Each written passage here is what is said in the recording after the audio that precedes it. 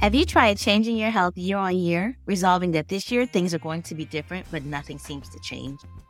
Oftentimes, when things are not changing, we're following many wellness myths and not looking at the full picture, including our nutrition, recovery, stress management, leaving out mind-body connection.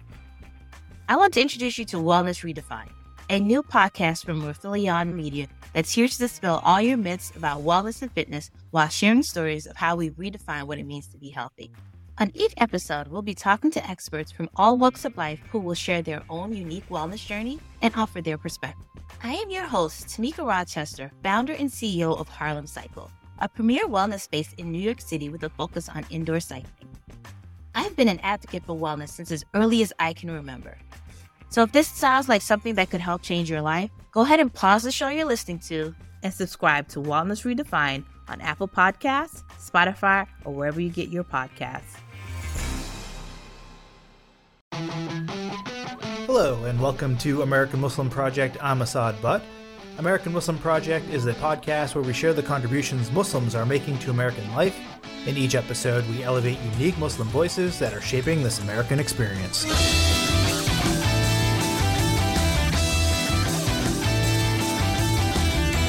My guest today is Babur Ilchi, Program Director for the Campaign for Uyghurs. That organization works to promote and advocate for the human rights and democratic freedoms for the Uyghurs and other Turkic people in East Turkestan. That region is also referred to in China as the Xinjiang Uyghur Autonomous Region. The Uyghurs are mostly Muslim, and Islam has played an important role in Uyghur culture and identity for centuries. The genocide is one of the worst examples of crimes against humanity that has happened in our lifetime. Right now, what's happening is that the Communist Chinese Party has put several million, upwards of 3 million Uyghurs in concentration camps. And at the same time, millions more are in prisons and also sent to these forced labor facilities. This is nothing less than genocide of an entire people. It's being carried out in these camps where the detainees and the victims are facing horrendous physical abuse and torture, mental abuse, these brainwashing, re-education courses, as they call it, where they're forced to renounce their identity, their faith, and praise the Communist Party and praise the president, Xi Jinping. As well, there's a lot of systematic and mass sexual violence particularly committed against Uyghur women. And that's just inside these concentration camps.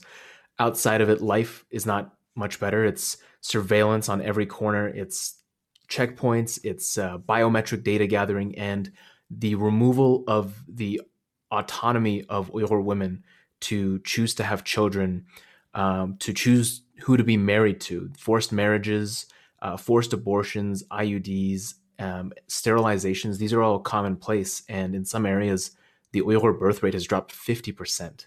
Wow. What we're seeing is nothing less than a genocide of the Uyghur people being carried out. Yeah, and this is just so people are aware. This is in western part of China. Is that correct? Yeah. So this area, China calls it the Xinjiang Uyghur Autonomous Region, and most Uyghurs refer to it as East Turkestan, which is a name that has a symbolic meaning because Uyghur people are indigenous to this area, and their autonomy, which was promised by the CCP, is, you can see right now it's clearly not given in any shape or form. Right. And so East Turkestan is the symbolic name for the homeland of the Uyghurs. Yeah. When did this happen? When did the Chinese government start, quote unquote, re-educating people and putting them into these camps, and when did the genocide start? Right. So I think what we're seeing today, the start of it was around 2016. That is 2016, 2017 was around when the mass detention began and all the stuff that we're seeing now following. But I would argue that since the occupation in 1949, China has slowly carried out the degradation of Uyghur autonomy and removing the ability to educate, removing the ability to practice faith, as well as taking apart the ability for Uyghur children to learn and speak in the Uyghur language at school. And that is something that is fundamental to a culture and Of course, to a yeah. language to survive. So what we're seeing has been happening since the beginning of occupation, but 2016 marks the ramp up to these extreme measures of genocide. What is the rationale that the Chinese government is giving and for putting these measures in? Is it because of resources? Is it because well, yeah, I guess give me the rationale that they're giving to the public. So the reason that they're giving is that Uyghurs are being educated. That these are vocational facilities where they're learning these life skills and learning how to get jobs and do all these such pleasant, nice things. But obviously, we know that's not the reality. Of course. They justify this as a security action by claiming the threat of Uyghur terrorism, Islamic terrorism, and claiming that this is an all-time high and that violence is imminent in East Turkestan. And they use this as an excuse to militarize the region to create this Orwellian atmosphere where everyone is monitored at all times. The reality is that the Uyghurs are a different ethnic group, and because they're different, they are being targeted. There's the policy of a one China, and Uyghurs are directly, an obstacle in the eyes of the CCP to accomplishing this. Yeah, it's just horrible. And you mentioned this earlier that it is considered a genocide. The U.S. government for many years has called it a genocide. The international community has called it a genocide, and massive human rights violations. Why is China still allowed to do this? Why is it still happening? Yeah, so we've seen numerous parliaments declaring this a genocide, including Canada. And in January of 2021, the State Department, the U.S. State Department, declared that what was happening was a genocide. And there have been numerous reports released since by think tanks and independent researchers that have drawn the same conclusion. Even Campaign for Uyghurs in 2019 released a report with the evidence that was available at the time and came to the same conclusion that the Genocide Convention, which China, is a signatory of, is being violated. As to why China is still able to do these things, I think what we're seeing is hesitance on the international scale to condemn a country that is the second largest economy in the world, that is the bulk of manufacturing in the world, and they have spent a lot of time buying allies and buying silence. Their Belt and Road Initiative, which is this massive infrastructure project, has effectively silenced the Muslim majority nations in Central Asia because of these massive trade deals, infrastructure development, all these things. And these countries typically are in need of some level of investment, and they are willing to look the other way for that investment. We're also seeing that a lot of brands are quiet about this, especially in regards to Uyghur forced labor. A lot of brands, whether intentionally or not, are complicit in this because 20% of the world's cotton supply comes from East Turkestan. 1 in 5 garments. So that means that a lot of the clothing that we're wearing today has that potential to have been made or the cotton harvested by Uyghur forced labor. And there's just a lot of these holds that China has on businesses, on governments that have made it hard to act. But we're seeing progress in this area. Yeah. Are there specific brands that come to mind that are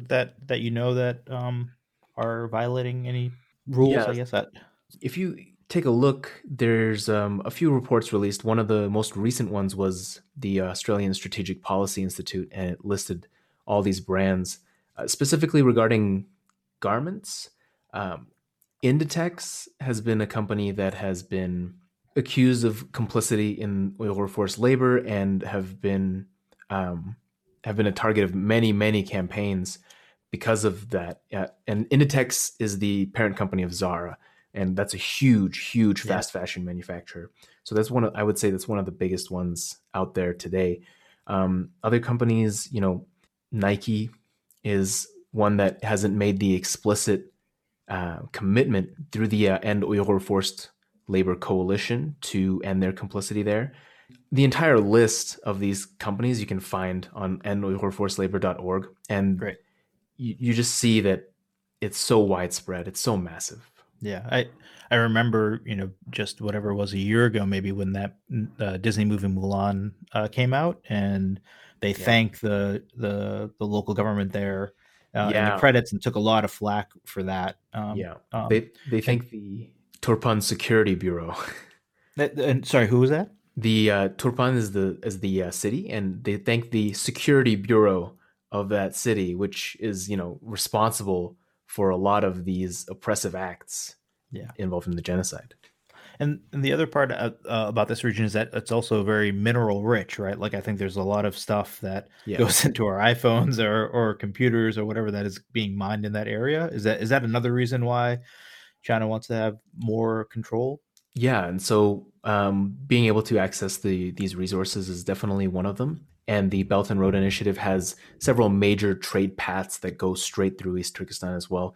And actually, you're completely right. I mean, there have been reports coming out about the solar industry and how the polysilicon supply chain also has this huge prevalence of Uyghur forced labor. And you can see there's a few reports that have come out showing that Uyghurs are mining quartz in the desert for this polysilicon production.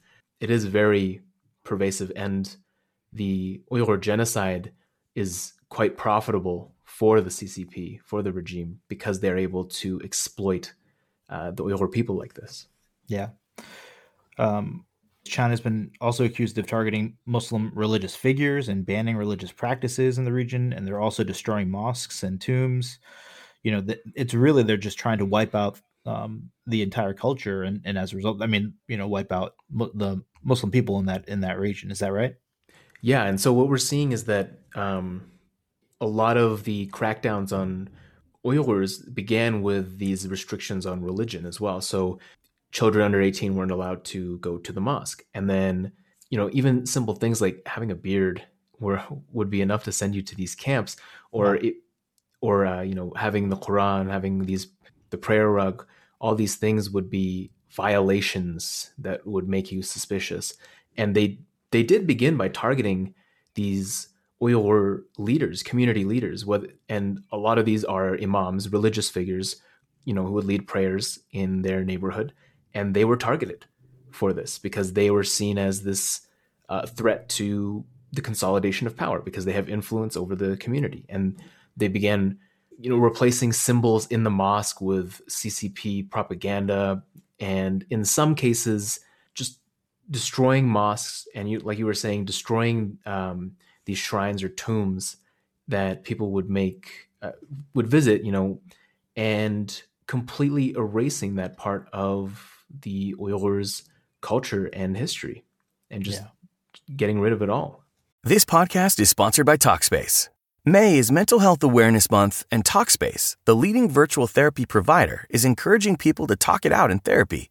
By talking or texting with a supportive, licensed therapist at Talkspace, you'll gain insights, discover truths, and experience breakthroughs that will improve how you live and how you feel. With Talkspace, just answer a few questions online, and you'll be matched with a therapist. And because you'll meet your therapist online, you don't have to take time off work or arrange childcare. You'll meet on your schedule, whenever you feel most at ease. Plus, Talkspace works with most major insurers, and most insured members only pay a $25 copay or less. No insurance? No problem. If you want to make progress toward a mentally healthier place, Talkspace is here for you. Now get $80 off your first month with promo code SPACE80 when you go to Talkspace.com. Match with a licensed therapist today at Talkspace.com. Save $80 with code SPACE80 at Talkspace.com. Yeah, the other really outrageous, you've alluded to this, but I just want to talk about it a little bit more, is the sexual abuse and the forced sterilization of Uyghur women. Can you talk about that? Yeah, definitely. The BBC released this article back, I believe, in February, where they interviewed 4 people. 3 of them were Uyghur survivors, and they detailed the horrific attacks of sexual violence and rape that they had been through while in these camps. All of this all the evidence with the eyewitness testimonies, Uyghur survivors, and reports that are being released show that there is a level of sexual violence and mass rape in these camps, particularly targeted against Uyghur women.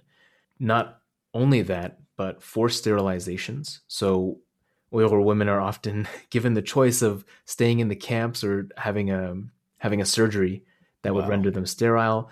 There have been reports of them being fed this unknown medicine, and later being told that they were sterile.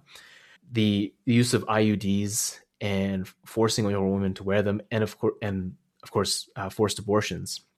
Just a while ago, I can't remember exactly when, but I believe it was the embassy in the United States, but like the Chinese embassy, they tweeted this thing about how China's policies for the Uyghurs have led Uyghur women to no longer be baby-making machines, which is just such a derogatory and disgusting thing to say. Right. And I believe their account was suspended for that. Yeah. But you can see the attitude that the regime has towards Uyghurs, and particularly Uyghur women, and how that plays out in the policy goals that they've enacted. No doubt. You mentioned that some, where people are either released or do they escape the camps? Like how do we know what's going on the ground here in America or in North America? Yeah, so there have been several sources of evidence. One of the bigger ones was these diplomatic cable leaks by China. And so somebody leaked them where they were intercepted, and they detailed exactly the communications that went on between, CCP officials. A lot of it points and correlates directly with what's happening of these policies being enacted, of showing no mercy, striking hard, all these things. Secondly, reports that are being released would use publicly available data. At least they were publicly available. So you could go on to the Chinese government website and find these demographic information, population statistics, and all these things, and you could create these conclusions, or you could draw from this data to show that Uyghur birth rates have dropped significantly. Wow. In some areas, like I was saying, 50%, and the natural growth rate of this area was zero. It flatlined in that period. Once the report is released, often this publicly available information just disappears. Yeah, right. Yeah. And third, like you were saying, and I was saying, the Uyghur eyewitnesses. So the Uyghur Tribunal in London held a 4-day hearing, and during that period, they had dozens of expert witnesses and eyewitnesses, and they all testified to what was happening with their reports, with research, as well as people who were there speaking about what happened to them and what they saw happen to others. Yeah, I think it first crossed my radar maybe 3 years ago, where I saw people tweeting about it, and family members who just up and disappeared, and they haven't heard from them in months or years. Yeah. How common is that?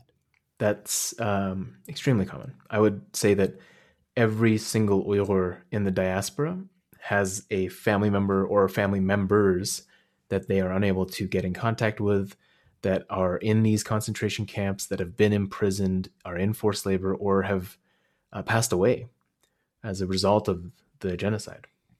You have a personal connection?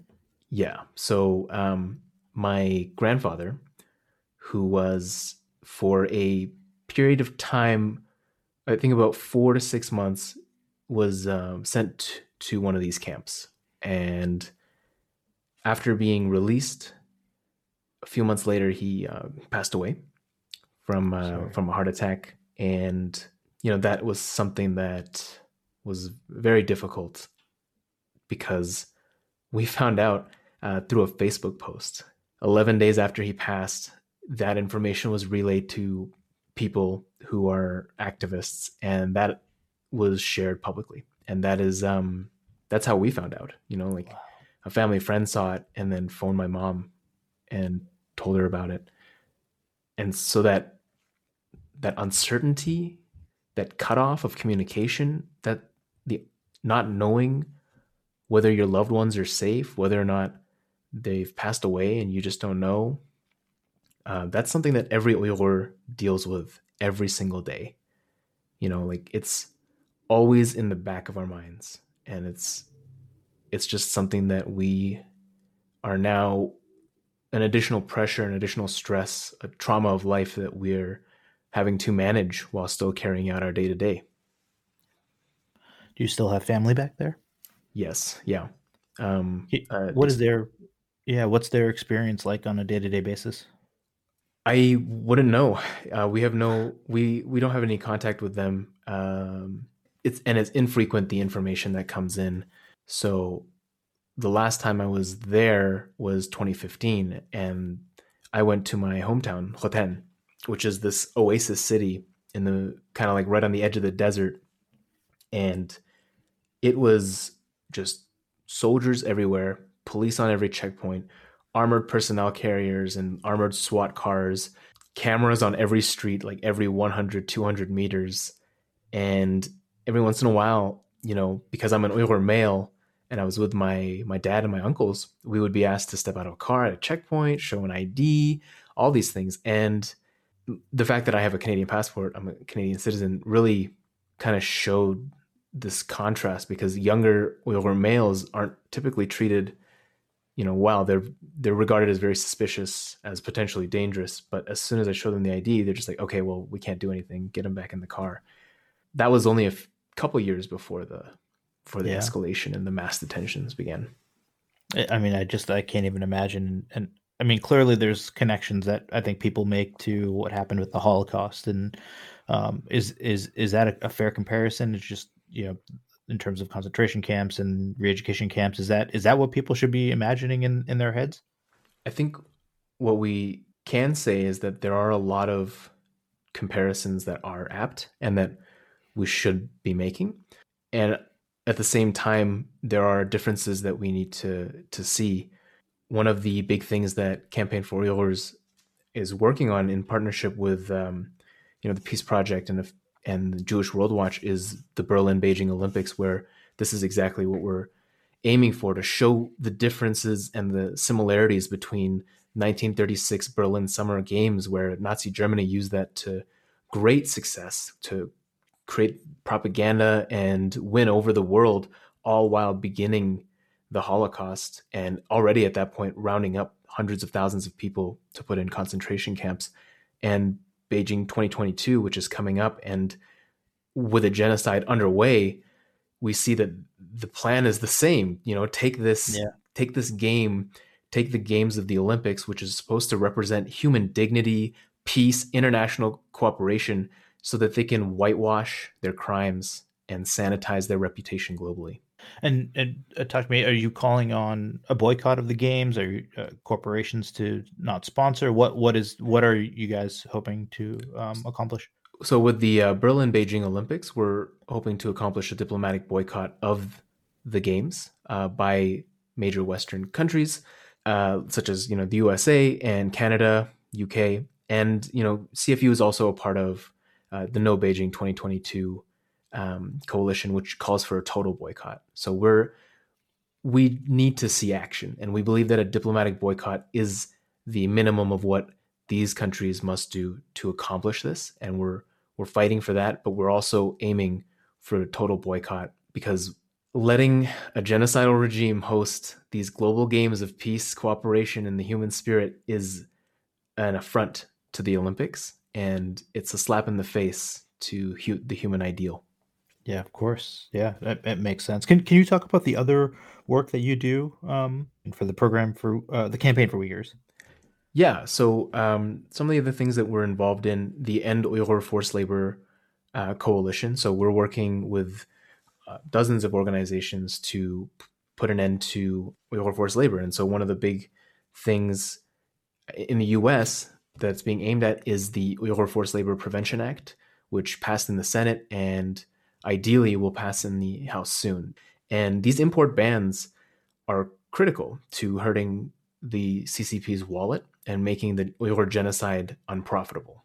In other areas, we work with and try to support as best as we can Uyghur refugees that are in Turkey. So just last December, we actually were able to fund the Hope House. So that's a place for Uyghur youth refugees and asylum seekers to have shelter. We do our best to try to make sure that, as well as raising awareness and advocating for the rights and freedoms of the Uyghur people and an end to the Uyghur genocide. We're trying to support and highlight the voices of Uyghurs who are survivors, who are suffering as a result of the genocide. Of course, yeah. Where are the bigger communities around the world for the refugee communities? You mentioned Turkey. Are there other pockets of them? In terms of the refugees, I would say Turkey is probably the largest concentration in any single place. Central Asia as well. These people who managed to, escape before the closing of the borders and the complete shutdown and the genocide didn't have that many places to go. If there was just like a couple things that you wanted Americans to do, or people listening to this podcast to do, what is it that you would want them to take action on?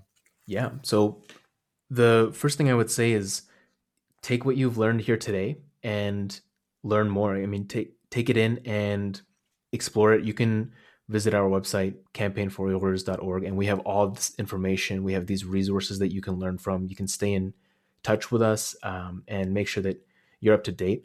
And you can tell people about this. If they don't know who the Uyghurs are, and they may say Uyghurs, so if they say Uyghurs, then you know that they're talking about the Uyghurs, and make sure that you also explain what's happening to them and how they can help take action. And, writing to your representative, your congressional representative, and asking them to support the Uyghur Forced Labor Prevention Act, asking them to support a boycott of the Beijing 2022 Olympics. These are all things that are critical, because if politicians know that people want them to take action on these global human rights issues, then they will.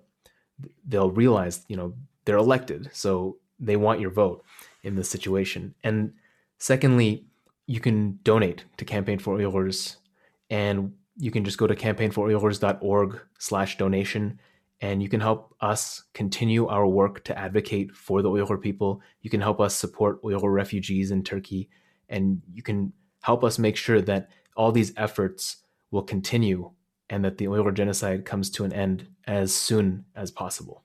I just want to quickly, I've been calling it Uyghur, and you've been saying, what have you been saying? I've been saying Uyghur.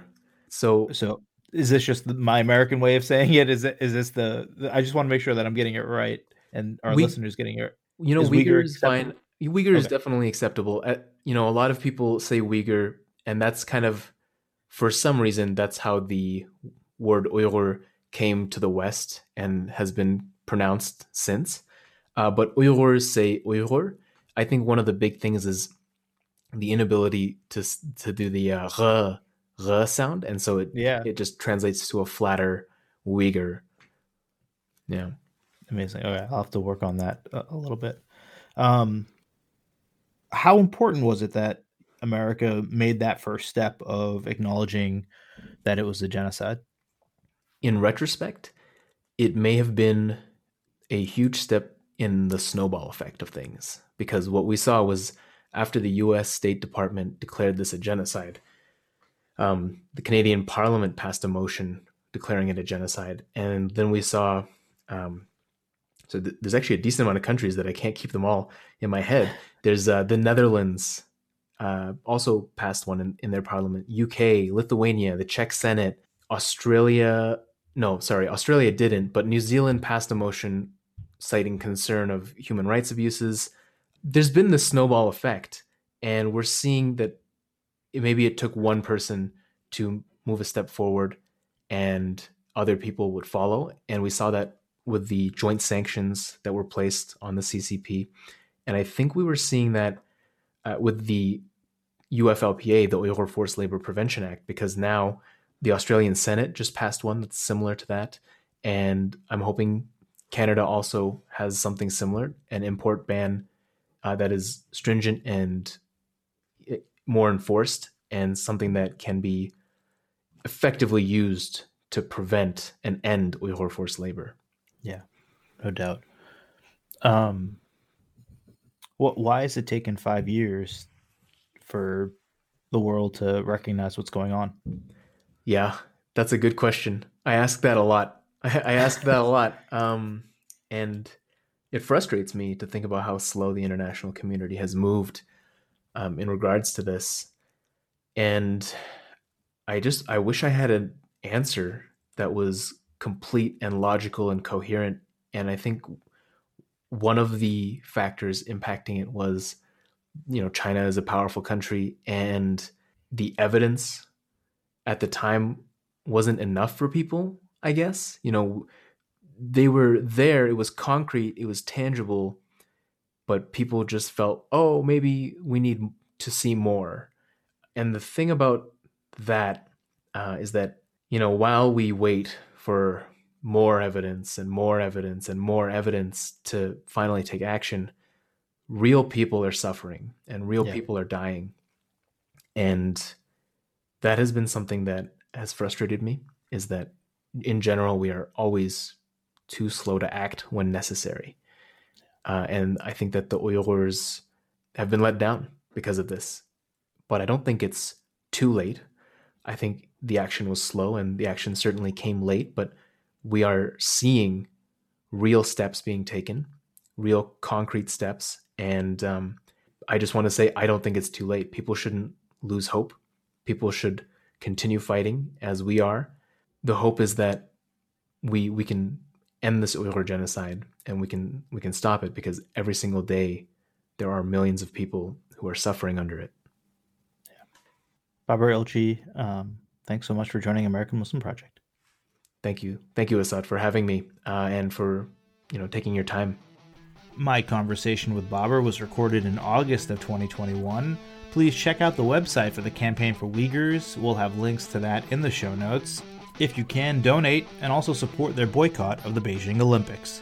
American Muslim Project is a production of Rafaelion Media. Today's show was produced and edited by Mark Canado, Lindsay Gamble, Isabel Havens, and me, Asad Butt. Simon Hutchinson did our theme. You can find us online at AmericanMuslimProject.com.